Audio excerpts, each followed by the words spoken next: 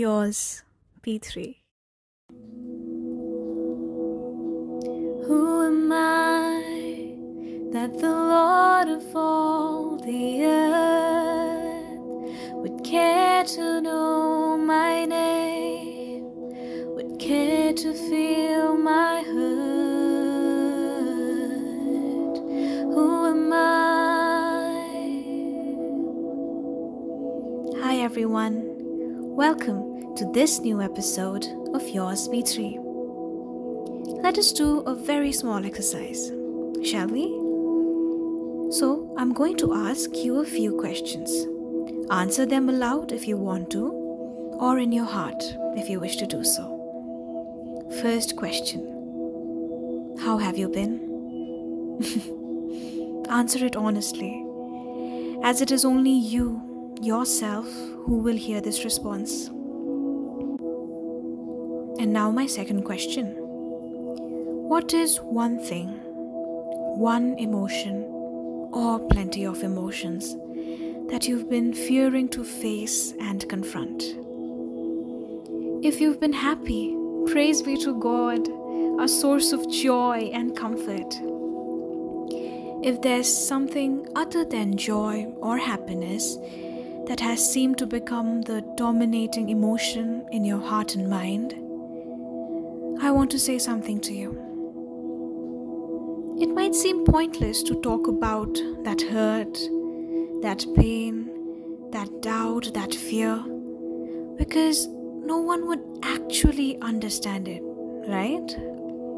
People try with good intentions to help and listen, but that's never been enough, has it? You've been misunderstood, and so you sweep that pain under the rug for no one to see. I know you've heard this before, but I tell you this with truth.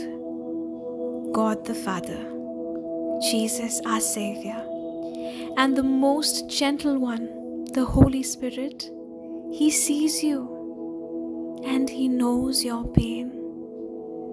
Every emotion that you dismiss because it is too small, but it hurts you anyways, for Him, all your feelings are valid.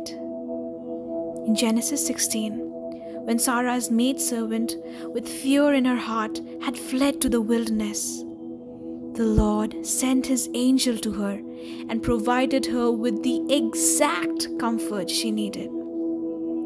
She discovered that day the nature of the God she served, that He was and that He is the God who sees. I want to say that again. He is the God who sees. If you ask yourself, who am I that the Lord who created all the earth would care enough to know my hurt and my pain? Know this, that He is the God who sees, who cares, because He loved and cared for you enough to die the death that was supposed to be a punishment for our wrongs.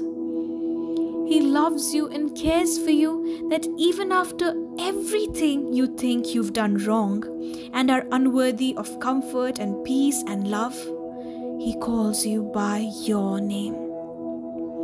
In Isaiah 43, He says, and I want you to listen to this, I have called you by your name. You are mine. When you pass through the waters, I will be with you.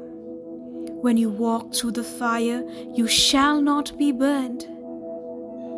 You are precious in my sight. Do not remember the former things, nor consider the things of old. Behold, I will do a new thing. I will even make a road in the wilderness and rivers in the desert. And I will not remember your sins. He speaks these words to you and for you. Will you hear Him today? Will you tell Him the achings of your heart today? Will you let Him comfort you today? my dear, dear listeners. I hope you let God into your heart today. I hope that you find a listening ear, a shoulder to lean on to, and a rock to hide under when the storms of life come crashing down on you. You are loved by God. You are called worthy because He calls you so. I hope you realize that today. Bye for now.